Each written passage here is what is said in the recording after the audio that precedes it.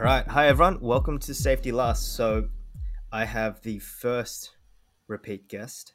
How are you doing, Chris? And how do you Good. feel about being the first repeat guest? I'm actually honored. I'm going out with friends later tonight, and they asked me why I couldn't come for an earlier pregame, and I said, "Well, I'm appearing on a podcast, Mm-hmm. Mm-hmm. so yeah, they'll all be listening too." Yep. You put this on your resume. This is actually probably.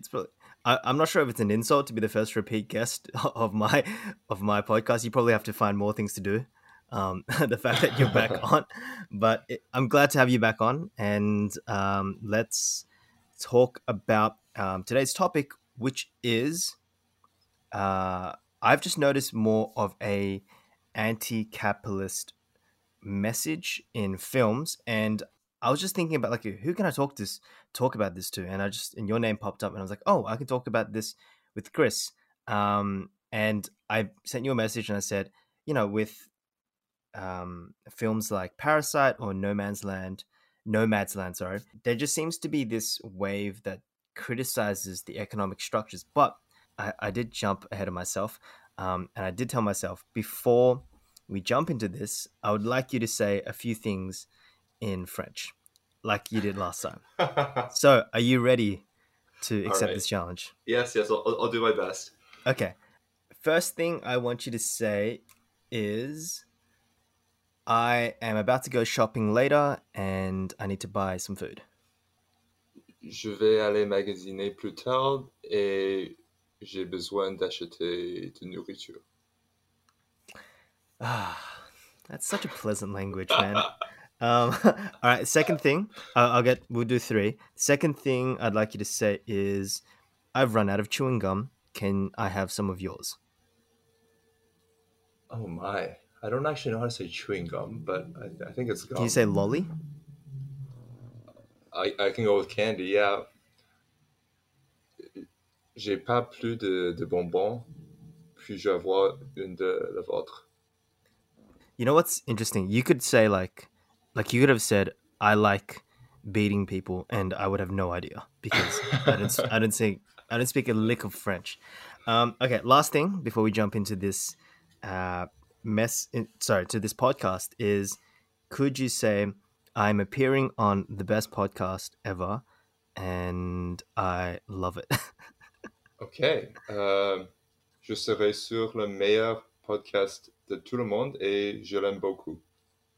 Oh, Chris, you didn't have to say that. How nice of you. Um, okay, cool, man. I appreciate that. So let's. Well. Excuse me here. You're actually really putting me on the spot because last time I showed this podcast to my sister, whose French is, I would say, is a little better than mine, and Mhm, she made a mhm. point of saying I didn't actually say it is raining. I said the sky was crying, and I was like, oh no, this is so Wait, embarrassing. that's so much more poetic. I would much prefer you to say the sky's crying Oh, than it's raining. But yeah. I guess isn't that just what rain is if you think about it? I I guess I guess just the panicked. sky crying. um, that's yeah, I completely understand that. I am in this like philosophy book club which Hmm. started because of the lockdown in Sydney. And every week we read Carl Jung's book called Axon, no, Aeon, sorry, I forgot the name of the book. It's called Aeon. And there was this discussion about danger and opportunity. And for anyone who doesn't know, the Chinese word, Wei Shen, I believe that's how you pronounce it, Hmm. contains both danger and opportunity. So for the Chinese, these two ideas are synonymous. So danger is accompanied by opportunity, and opportunity is accompanied by danger. And I told them that fact, and they're like, "Oh, that's really cool. How do you say it?" And my reaction's like, oh Lord, I know this fact, but I forgot the name." So I said something which was somewhat close, and I searched it up, and I was like, "Oh, that's not the word," but I was too embarrassed to tell them. So, so next week I'm just gonna drop it, like name drop it, and say the actual right version, and then they won't know because none of them speaks Chinese, and Right. my reputation is good. Intact. Hmm. So I thought we'd jump into this week's idea or this week's podcast, which is a growing anti-capitalist trend within, you could say, social media, or you could say social movements like Black Lives Matter and stuff like this, which have some Hmm. association with anti-capitalism, Hmm. and also how this manifests itself in film and literature. Because to me, it's quite strange that Hollywood or even South Korea, which is quite capitalist, would produce these films in a capitalist system through capitalist means, which tend to address or deconstruct capitalism. So, what's your take on that? Yeah. First take was when you mentioned this to me and asked me to do this. I was like, yeah, this sounds something that's super interesting to me because I've had a similar sentiment. Obviously, with Bong Joon Ho coming into, I guess, the spotlight of late, like a lot of Korean filmmakers, like Lee Chang Dong, or the man who did Burning. Uh huh. Yep. Oh, Yep. yeah, I or was about to mention that as well. yeah, and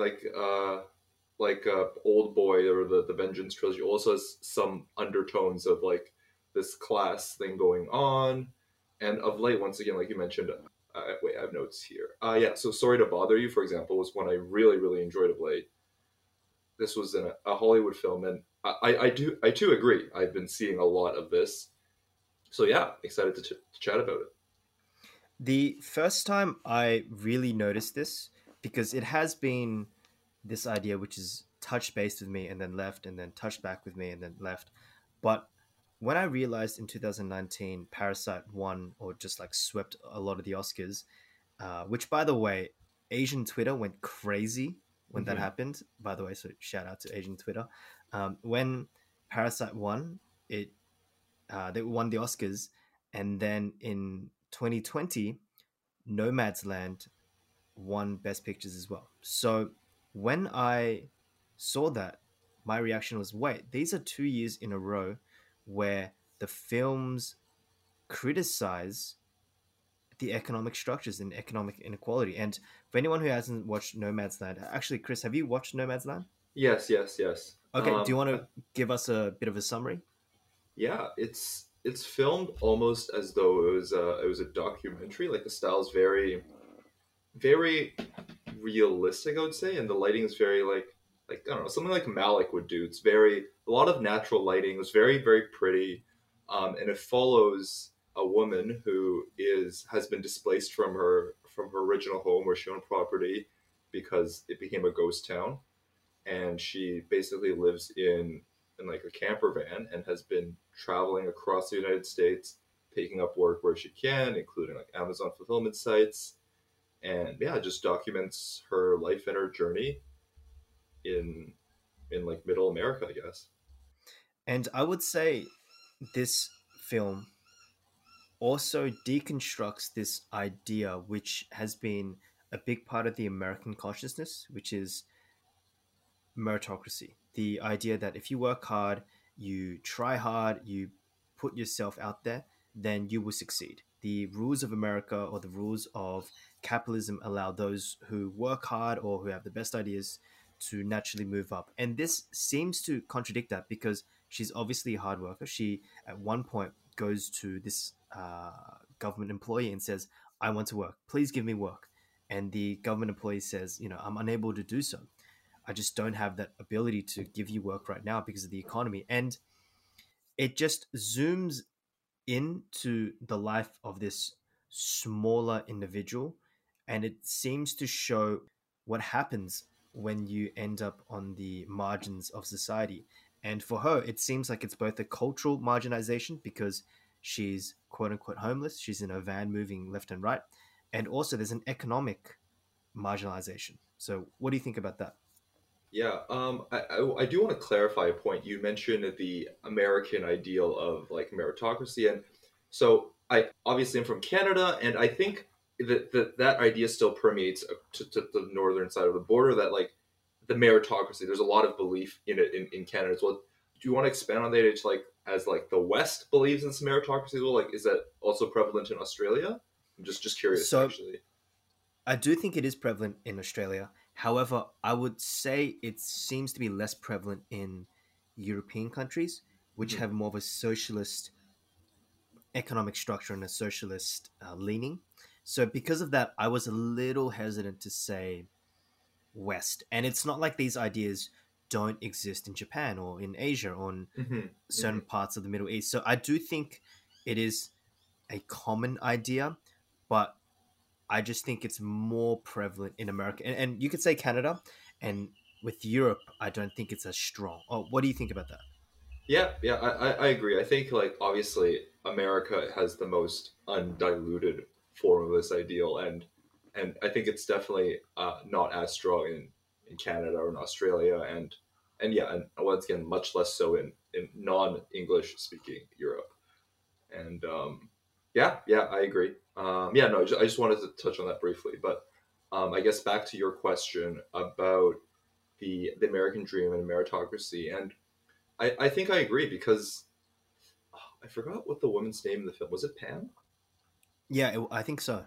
Okay, okay, yeah. Well, like you mentioned, she was a hard worker, and she also has this pride about her, right? Like there have been many times when her family or that man she met asked her to settle down and just stop moving, and she wanted to be self reliant.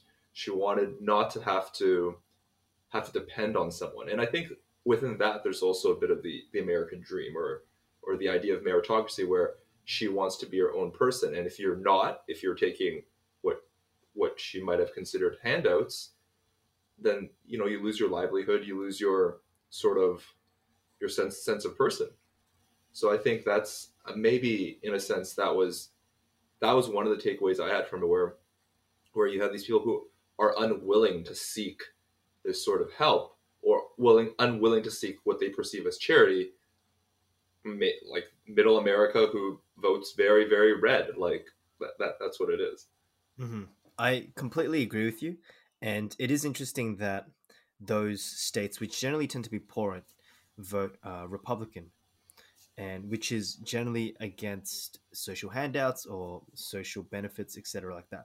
There was one point in the film that really struck me, which is you go from the main character, who I think we said her name is Pan or Pam or something like that.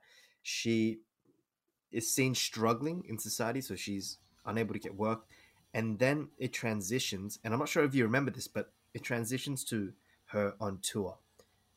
And she's being led by a tour guide who's just explaining the stars. Do you remember this scene? Yes, was it? And there was a dinosaur. Was that it? Exactly, yep. Yes. Okay. And to me, it was so interesting because you see this woman just almost being exploited for her labor. She works a job, but it's not enough to actually provide anything. And it also brings up images or stories of people who work like two or three jobs and they still can't really pay for the essentials.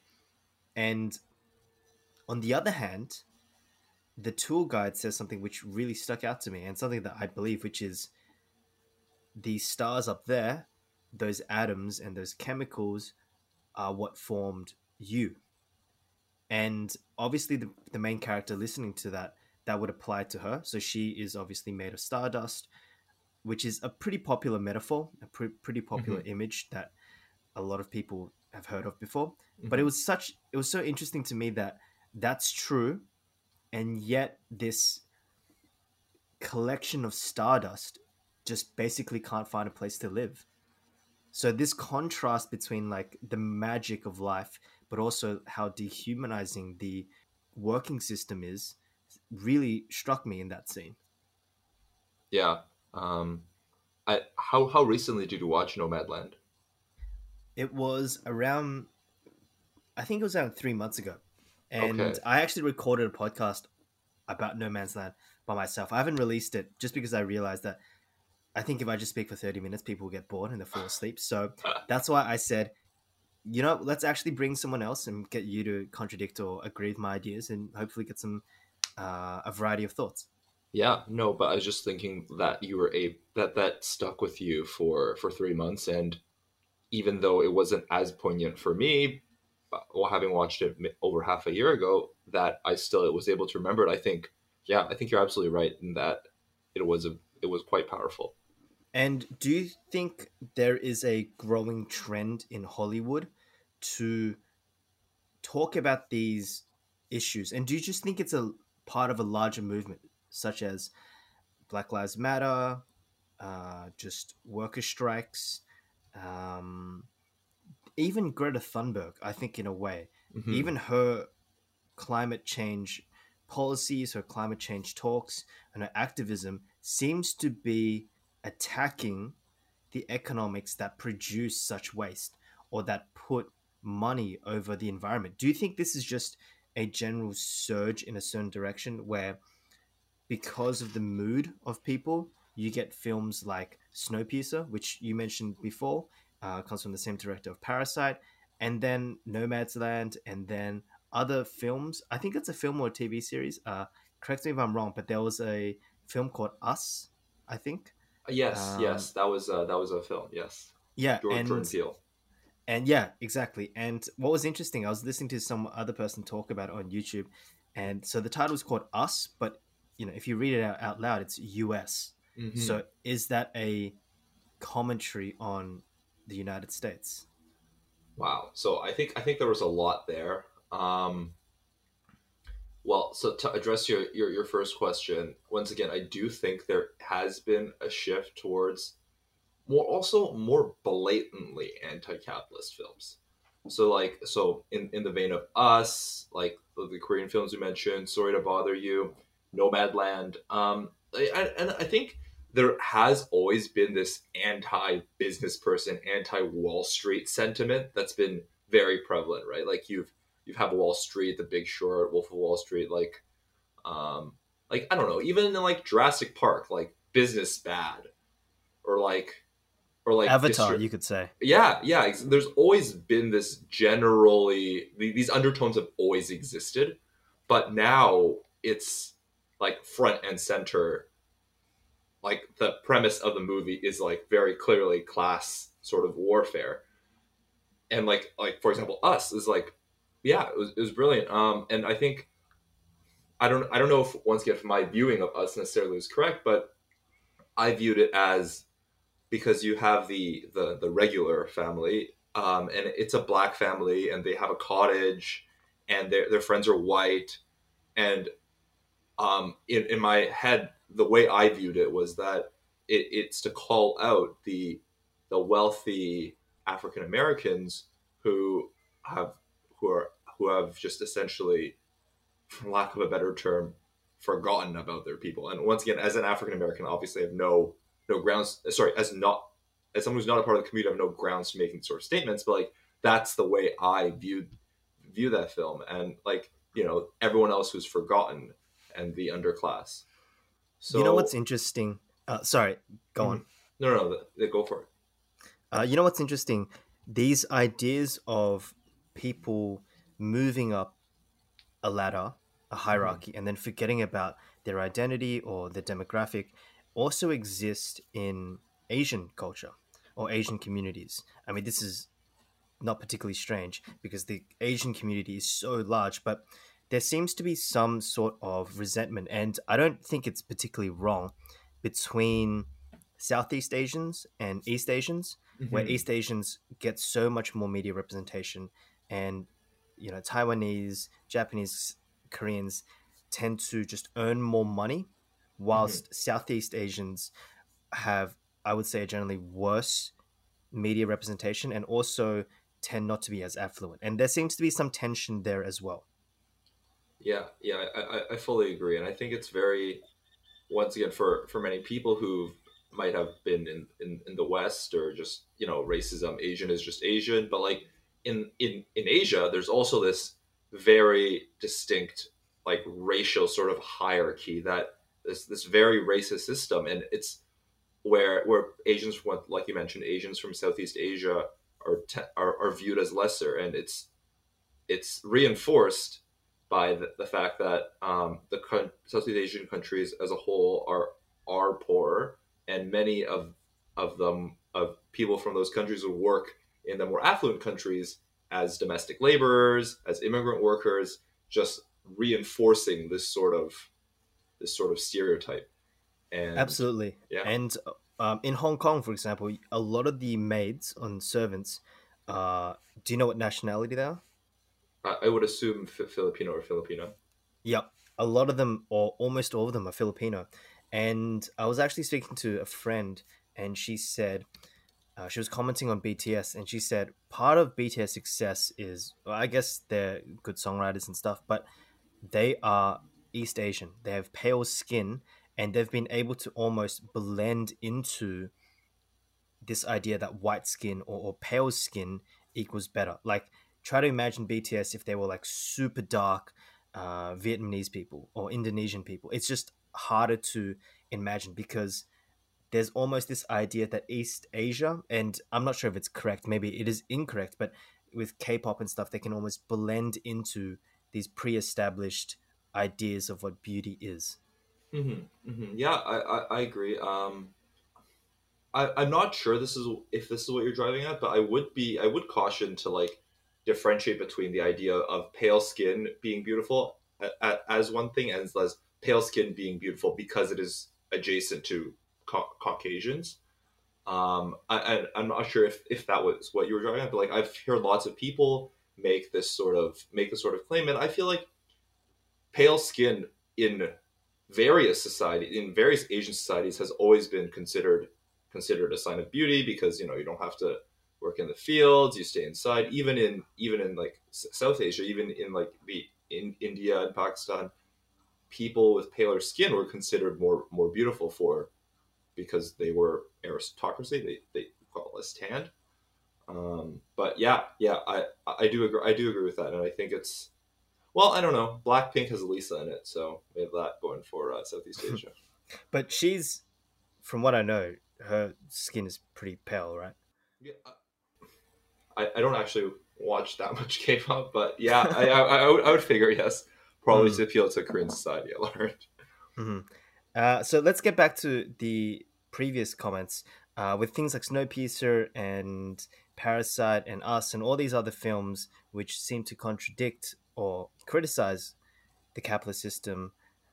Is it ironic that Hollywood and South Korea are creating these films? Like, is there a sense of performative aspect to it? So these films criticize the economic structures, but yet they seem very ingrained into it. Is there a sense of irony there, or are they trying to do the best that they can do? Well, I'd actually love to get your thoughts on this too, but mine are. I think that they're important, even though they work within this capitalist structure, this sort of film industry. I think they are. Some of them are a little more independent. They're by lesser known directors, and it's like that owning liberals thing. Like, oh, where are you tweeting these anti-capitalist memes from? Your phone, your iPhone, Mm-hmm. those made by Mm-hmm. capitalism, get owned liberals. Like I think even if you're within the system, you have to find a way to make a protest, right? And you're already trapped in the system, and I think it's perfectly valid to use the apparatus that is already there to make your point. I agree with that, and I do think there is a performative aspect to it because these Hmm. Hollywood films can take the moral high ground by criticizing capitalism. It's really like Apple, or actually, I saw this when I was in Europe and it stuck to me. There was this bank which was celebrating, I forgot the name of the bank, but it was in London somewhere. And they were celebrating gay marriage by putting like two gay men holding hands, opening up like a bank loan together. Hmm. And I just remember thinking, like, this company has completely stolen and assimilated ideas of marriage equality into this economic structure. So I do think companies do purposely try to do this. They take on these social movements like Pepsi. I'm not like Ferguson or Milwaukee or wherever those riots Yeah, were. It showed um is it Kendall Jenner or Kylie Jenner? I One think it of was the Kendall. Yeah. Kardashians, and she was drinking Pepsi or giving it to like a riot police. And in reality, those riot police were beating people's ass. So it was just such a contrast. And I do think some companies, some Hollywood films, some directors do want the moral high ground by pushing that message, but not really being against the system. That being said, everything you said, I do agree with, which is there is no way to really produce a film that or produce art that gets so mainstream without relying on some parts of the economic system. Yeah, yeah. And I think there's a lot of truth in what you're saying too, with the idea of corporations like sort of co-opting these movements. Like I have a lot of quite leftist friends everywhere, and one of them posted a soundbite a while back where it was like, environmentalism without class consciousness is just gardening, and I'm like, honestly, you see enough you see enough stuff that's greenwashed as to be environmentally friendly. That's definitely true. But yeah, well, yeah, but I feel like lots of these films still are like, I don't know. I think once again, Bong Joon Ho is quite well known, but even then, most of his entire portfolio has been very like Snowpiercer, Okja have all been kind of anti-capitalist. Chloe Zhao, I had not even heard of before Nomadland, Mhm. but Same here. she sold out to Marvel though, so she's directing the Eternals. Mhm. Um, but yeah, so I think once again, like my perspective is that these are independent artists trying to get their point across, maybe trying to open some people's eyes to what's going on out there. In along the way, a big studio picks it up, but that just means more exposure, and yeah. And do you think this wave of anti-capitalist films will continue? Because for me, and I'd love to get your opinion as a Canadian who lived right above America, but it seems like the internet's shift to the right really peaked with Donald Trump's election. Almost like the internet was like, haha, let's just get this random dude in. And then it really peaked around 2016, 2017. And even Trump, in my opinion, seemed to ride this anger towards the economic and political elites, such as Clinton, who have been in power for like 20, 30 years with Bill Clinton and then Hillary Clinton afterwards. Even he seemed to channel this anti economic or anti politically elite anger. But ever since then, you just don't see these haha feminist wrecked YouTube montages that you would see everywhere from 2015, 14 to 16 and 17. It seems like with the rise of left wing channels on YouTube or even Greta Thunberg and these figures, whether it's ContraPoints, there seems to be a move against it. So, firstly, do you think there is a shift on the internet towards the left? And also, what do you think that means for the change in cinema? Do you think cinema will continue this trend of being critical to capitalism? Hmm. Yes. So to address your first point, I think the internet has always been dominated by like men sitting in their parents' basements, and I think that always tends to lean right. And Hmm. you have a couple tankies here and there, but I think once again, like you mentioned, I think it's recently with, maybe it's because the younger generation is getting on the internet and starting to produce content, more politically aware content. Younger generation that has realized that the system has failed them effectively. That they can work and probably will never own property in their lives. Have pushed this to the forefront. And short answer is yes, I do agree. I think I've seen a lot more content, and I think it's affecting me too. I think I've become a lot more left leaning of late as a result of consuming all this content.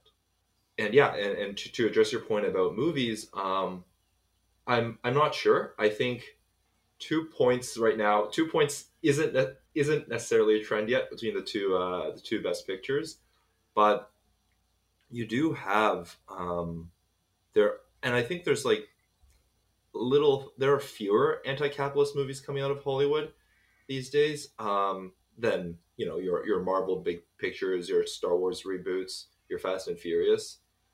But like I mentioned earlier, there's always been this sort of undercurrent of businessman bad, Wall Street bad, and I think that it's shifting towards more blatant, obvious representations of the class divide is a good thing, and I don't see it necessarily picking up, but I don't necessarily see it going away anytime soon either.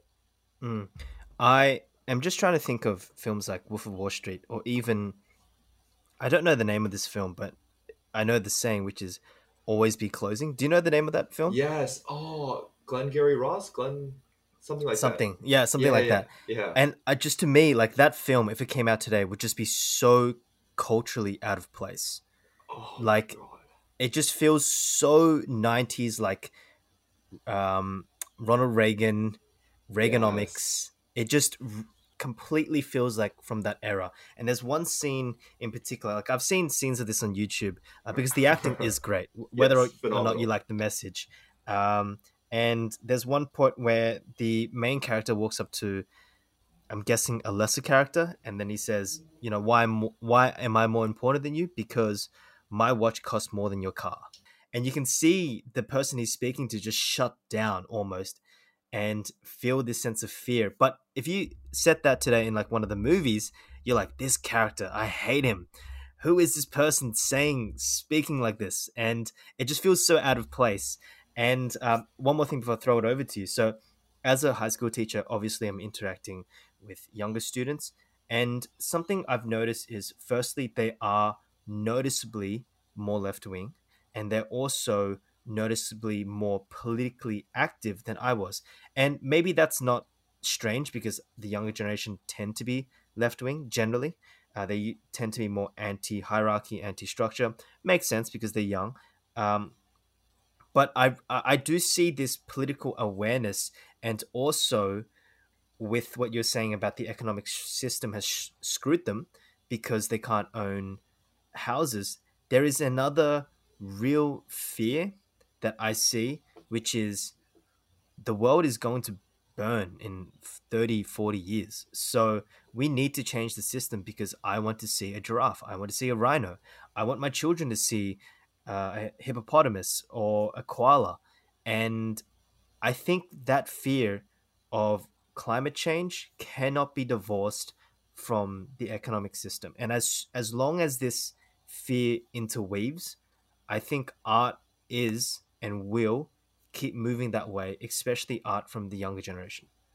Um, I mean, I'm glad the younger generation is more left. And when I was in high school, I was still, oof, I don't know. I think I read Alice Shrugged in grade 11, and by the time I got to college, I was watching like that scene from Always Be Closing, Ben Affleck's speech from the boiler room, and I was like, oh yeah, yeah, this is the stuff. Like I'm gonna make money. But yeah, so I'm glad, and I think if this is the way that's like once again, I think I am more left leaning than I was back then, and I'm just I guess I've nothing constructive. But I'm very very happy to hear that, and are your students watching this sort of stuff, consuming this sort of not just films, but also like TikToks and like these Twitter posts, I guess. I think so because from what I know, and granted, I don't have TikTok, so there's a lot I don't know, but there seems to be a big Black Lives Matter movement there. Once again, I Mm-hmm. could be completely wrong, but I remember there was this one student that I had which was quite open in his support for Donald Trump. So this is in Australia. And to be honest, I guess my reaction was always like, well, if you want to be, I'm not going to like put you on detention. Like I just don't think I have that right. So Mm-hmm. if you make an argument and whatever, then okay, that's cool. But it seems like even when he was saying it, like in being quite openly for Donald Trump, there were other people in the class that I was just like, I guess like, ugh, here we go again. Right. And I don't see the same like anti-feminist rhetoric that I did on in 2015, and that to me is pretty big. Like people like Ben Shapiro, who have always been these little stars on the right wing, Mm-hmm. they seem to be more and more replaced by left wing people or political commentators. And there was recently some just discussion or media talk about this left wing, like Hassan guy, who I've seen a few of his YouTube videos. He's the left wing guy and he just criticizes certain people and he speaks from the left. And he recently bought a house or something like that. So I guess what I'm just seeing in media is there is a move left. And I don't think the things like Snowpiercer and Parasite are just blips in the cultural consciousness. I do see a move that way, particularly with the climate change issue. Okay. Okay. I think it's super interesting that climate change is also the top of your mind. Maybe it's because you're in Australia where there's more, where I think there's like a big hole in the ozone layer above you guys, or Yep. and Isn't that great? yeah, and you guys have a lot more nature too, like, you know, spiders the size of dinner plates. But like, Wait. Can we wait? I'm gonna call timeout on that. See, this is such a ingrained cultural understanding about Australia. I was in Europe, and like the three things I heard was like, "Hey, do you ride kangaroos to school?" And the second thing is like, "I don't want to go to Australia because I know I'll get eaten by a spider." And the third thing I heard was like, "Why don't you speak like Crocodile Dundee?" Like these are the three things I heard over and over again. I've never seen a spider the size of a dinner plate. I've seen some pretty big spiders, but I'm pretty terrified of them as well. So just okay, repping the country. Um, some of okay. these stereotypes are a little exaggerated. Well, next thing you'll be telling me drop bears aren't real. Yeah, believe it or not. But yeah, no, I just like, I know, I just think it's super, it's like great that it's on the top of your mind, because as much as environmentalism is important, and I do recognize that as an issue, it just never really figured into my politics at all. I've always viewed as the environment being secondary to the people, and you know, who are we to say these developing nations to stop polluting, et cetera, et cetera. But once again, it's if we don't have the environment, we don't have anything going forward. So that first of all, I think was a big it's good to hear that people are concerned about the environment. I think the term is actually climate anxiety, where there's Okay. this anxiety about what will happen in 10, 20, 30 years. And honestly, I feel like I have this. And I was teaching this geography class and I was just showing this clip of David Attenborough. And there was this clip in the documentary which showed the percentage of the world that was covered by rainforest. Hmm. And then it would jump forward 10, 20, 30 years. And then that percentage would go from 60 to 40. And then it jumped forward another like 20, 20, 30 years. And it goes down to like 25. And it's just terrifying because you know that there are some people who are profiting so much. And I would say even the things that the jokes online about Mark Zuckerberg, you know, Zuck, and even Bezos, I don't know. I'm not sure if it's just me and I'm just wishful, but there seems to be a pushback against these figures. Not so much for Elon Musk, who it seems like the Libertarian Party and the right, even the left actually has like adopted him as some cultural icon, probably because he's associated with Dogecoin and he dates like a weird girlfriend musician. But it seems like with Bezos and with Zuckerberg and all these other people, there's like a general mistrust. Yeah, I think that's definitely true. I don't know. I spent a lot of time, like, once again in my libertarian objectivism phase, worshiping Elon Musk as, you know, like as a Randian hero. He's just doing what people say he can't, and he's doing it well. And nowadays, even Musk, as well as of course everyone else, have just honestly, everyone got lucky. They're a product of the environment. I can't deny that they worked hard, but that they have this much money, it's definitely not purely their own labor. It's their labor exploiting everyone else's labor, using a system that allowed that to compound. And once again, I don't necessarily think it's their fault as an individual. You can't you can't hate the player. You have to blame the game, and there's something wrong with the system. But so I think that often I'll see hatred or vitriol directed at these individuals isn't necessarily. I don't necessarily think that's right. I think they could do well with giving. Like Mackenzie Bezos is doing well. She's actually given a lot of her wealth away. Yeah, I think it's like you mentioned, it's to do with the system, and it's people realizing that the system is broken. And I guess why I wanted to talk about this was there's a fear of mine. There's part of me which is excited, which is we're producing more art, which obviously reflects a social consciousness, which criticizes an unfair economic system. So I'm very happy because of that. But there's also a part of me, and maybe we'll end with this. There's a part of me which is a little scared because Hollywood is so a part of that economic system. And part of me feels like, will Hollywood co-opt these social messages of reform and economic change and do it in a way where they will just take the social credit, they will just take the allure of these movements, this moral high ground, without actually pushing for real change. And I think just seeing these two films win Best Pictures, part of me is like, wait, is there an actual move in cinemas around the world, cinema companies or environments to produce these films? And if so, will they remain true to the message? And I do think films like Parasite and even No Man's Land do genuinely criticize the system. So maybe I'm just being a little paranoid. Now that we're back to the idea of film as like a complex, as an industry, have you seen Hail Caesar? It's a Coen Brothers film. I have not. I've heard about it, but I've never seen it. Yeah, it's like all over the place, just Coen Brothers silliness. But there's this.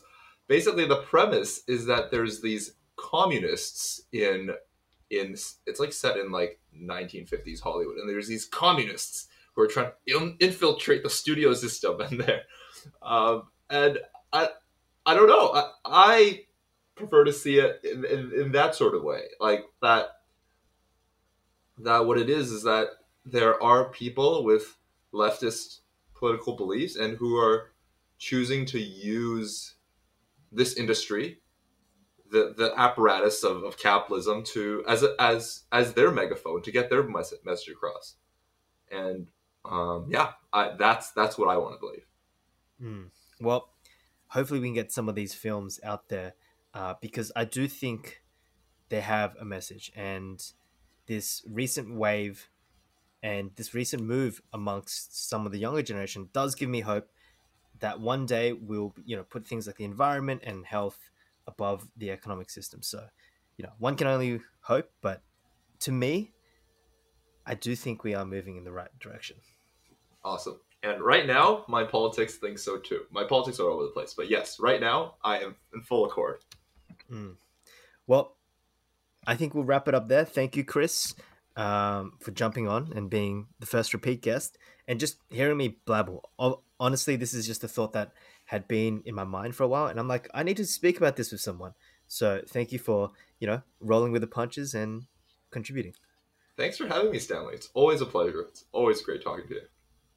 All right, cool. We'll wrap it up. And to the audience, thank you once again for tuning in to Safety Last. Hope you enjoyed, and I'll catch you later.